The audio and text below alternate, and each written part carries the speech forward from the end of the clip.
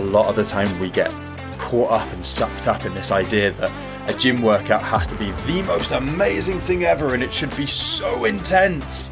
And so, yes, I feel like I've really... Good morning, good afternoon, or good evening from wherever you're listening. My name's James and this is the Final Push podcast. If you've always wanted to be a gym goer, but you've never really been sure on how to start that journey, this one's for you. The first thing we need to do is pick where we're going to be training. By that, I mean you need to choose what kind of gym you want to go to. There are loads of different types. There's commercial gyms, which are your very stereotypical gyms that you'd see on TV adverts. If you're in the UK, those kind of gyms are like Pure Gyms, they're Virgin Actives, they're your Nuffield Healths, your David Lloyd, your The Gym Group, Everlast, all of those. These are going to be where the majority of people find themselves. They can be very busy, but they also offer a good price for a good amount of kit, so they're well worth keeping in mind. You've also got your independent gyms. Now, these guys will specialize quite a lot, and it'll be very dependent on where you live in the world as to whether you have access to these. They can be a little bit pricier, and sometimes if you're looking at the more bodybuilding style gyms, they can be full of people with more experience than you. The benefit of this is that these people are often incredibly friendly and will be more than happy to support you through the start of your journey. The disadvantage is that immediately looking at these people, it can be quite intimidating and you might not be sure on how to start up a conversation. So consider that when choosing where you want to go. There are also gyms that are specifically designed for people who aren't as confident in those environments.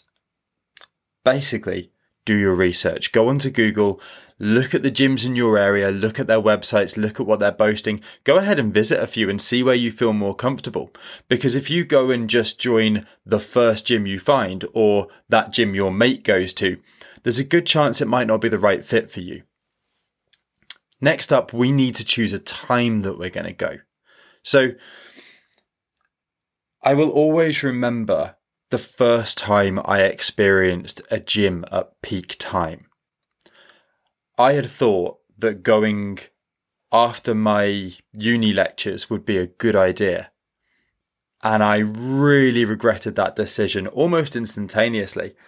I got in there and it was packed. There were so many people in there. They all seemed to know what they were doing. They all seemed to want to use the kit that I wanted to use.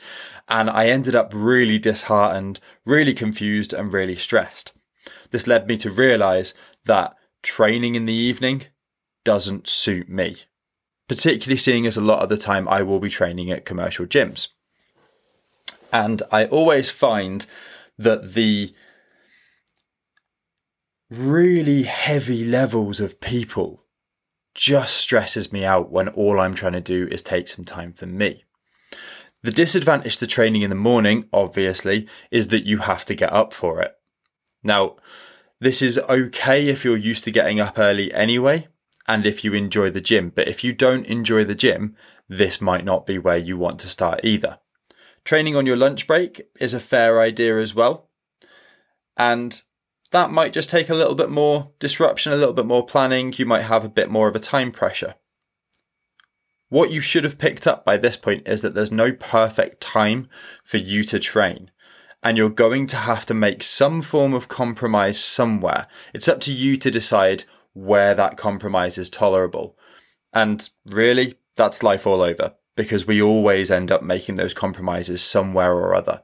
It's just a matter of deciding where those compromises are acceptable to you. Preparing is crucial here. And I don't just mean in knowing what you're going to do when you get there. We also need to consider making sure that you have a water bottle handy, because you really shouldn't be working out without something to drink.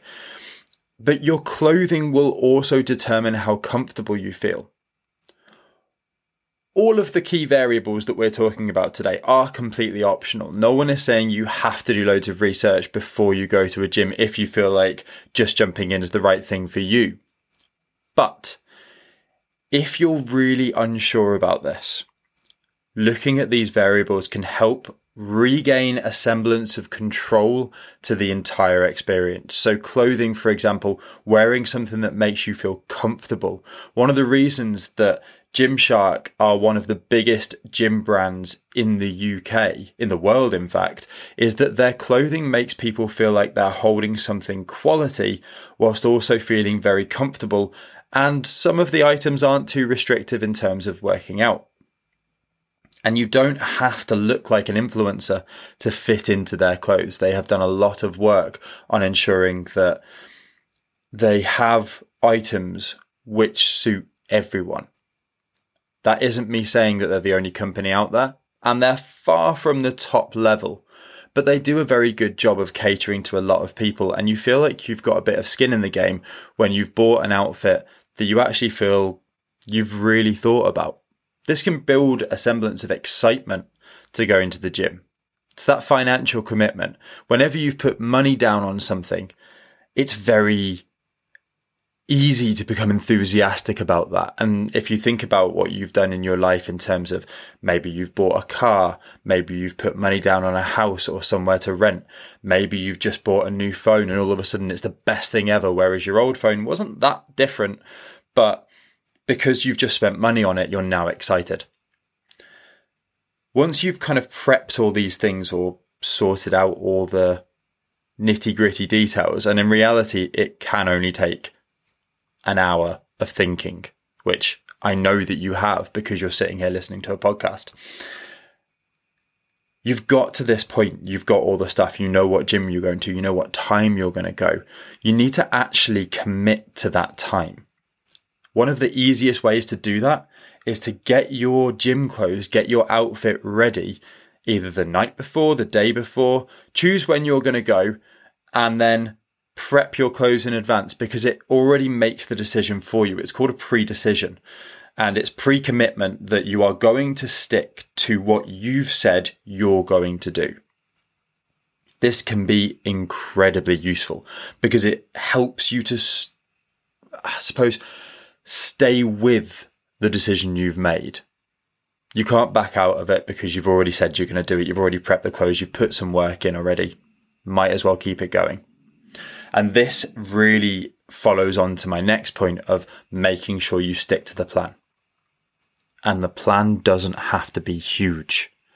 I think a lot of the time we get caught up and sucked up in this idea that a gym workout has to be the most amazing thing ever and it should be so intense and so, yes, I feel like I've really gone to town in that training session, when in reality just turning up is already a big achievement.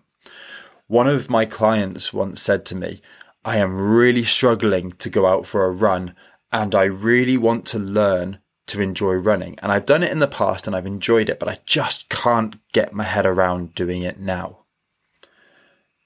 My response to that was, do you have breakfast?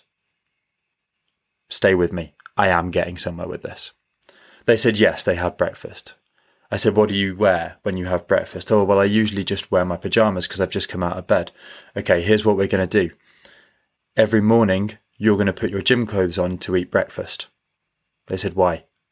I said, if you start putting your gym clothes on in the morning to eat breakfast, putting your gym clothes on will just be something you do. Now, if one day the mood strikes you to go out for a run, you're already in your gym clothes. You now don't have to think, right, now I've got to change my outfit. Now I've got to put more work in. Now I've got to find this prerequisite. You're already there.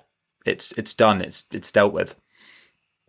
And so this is my point to you. Get rid of the barriers. We stayed putting gym clothes on for about a week and a half. And then after a week and a half, it was, I went for a run this morning. It was only 5 minutes, but it was something. In the same way that I worked with that client, you can work with your idea of wanting to go to the gym. Put your gym clothes on around the time that you want to go. Start making that a habit. You don't actually have to go yet, but just start getting into the habit of changing into the clothing. And then you might find, I'm already in the clothes, so I might just go for a little walk on the treadmill. Because treadmills, dead easy. Big green button, no skill required. Press the big green button, put one foot in front of the other, and you're away. Like, that's about as easy as it gets. And there really is no achievement too small. I can't stress that enough. There is no such thing as an achievement that is too small. Humans like to exist in a state of flow, as it were. This concept was, I can't remember when it was originally proposed, but the idea is that to feel satisfied with something, it has to challenge us a little bit, and we have to be a little bit uncomfortable, but it can't be too challenging. Because if it's too challenging, we can't stick with it. We don't feel like it's possible. We don't feel like it's a plausible achievement. It's as if I told you to knock down a house using a toothpick. You would just tell me it's not going to happen, and you wouldn't attempt it because it's not possible. It's just not possible. And so if you set yourself something that's too challenging, then you're not going to want to achieve it. You're not going to try for it because it's too much. It's too far. Whereas if you set yourself something that's too easy, why would you bother? You know, if I said, I challenge you right now to stand up, some of you might already be standing. Others would be sitting there thinking, well, why? What's the point? You know? And this is where we exist in our first visit to the gym. We want something that is a little bit difficult, a little bit out of our comfort zone, but doesn't take us to that extreme of, I can't do this anymore. Stick to that plan. No matter how much the gym instructors on the floor are saying, oh, come and get involved in this HIIT class. You'll enjoy it. It'll be fun. And I'm sure you can build to that. I'm sure you can build to it being fun. But on your first visit, allow yourself the space to take it easy. Because you're getting used to this and it's new. And you never started doing something that you do as a habit now and just ran with it.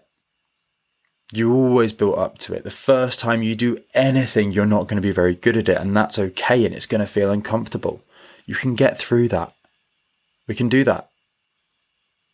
And always remember, you're not on your own. There are hundreds of people every day that sign up to gyms, and they're taking their first steps, just like you're taking your first steps.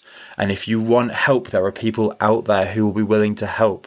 Please message me if you're doing your first day in the gym. I want to hear about it. I want to know, well, firstly, if these tips helped, because if they didn't, I really need to reevaluate some things, you know? But if you just want some support, or if you just want someone to cheer you on, I will be your biggest cheerleader. Because I want you to discover this and I want you to enjoy movement. Not because I want you to hit your goals, because I know what movement can do for your life. So, let's find that time to fit it into your day. I hope this has been helpful. If you want any more support, reach out, drop me a message on Instagram, or head to my website. Thank you so much for listening, and have a good day.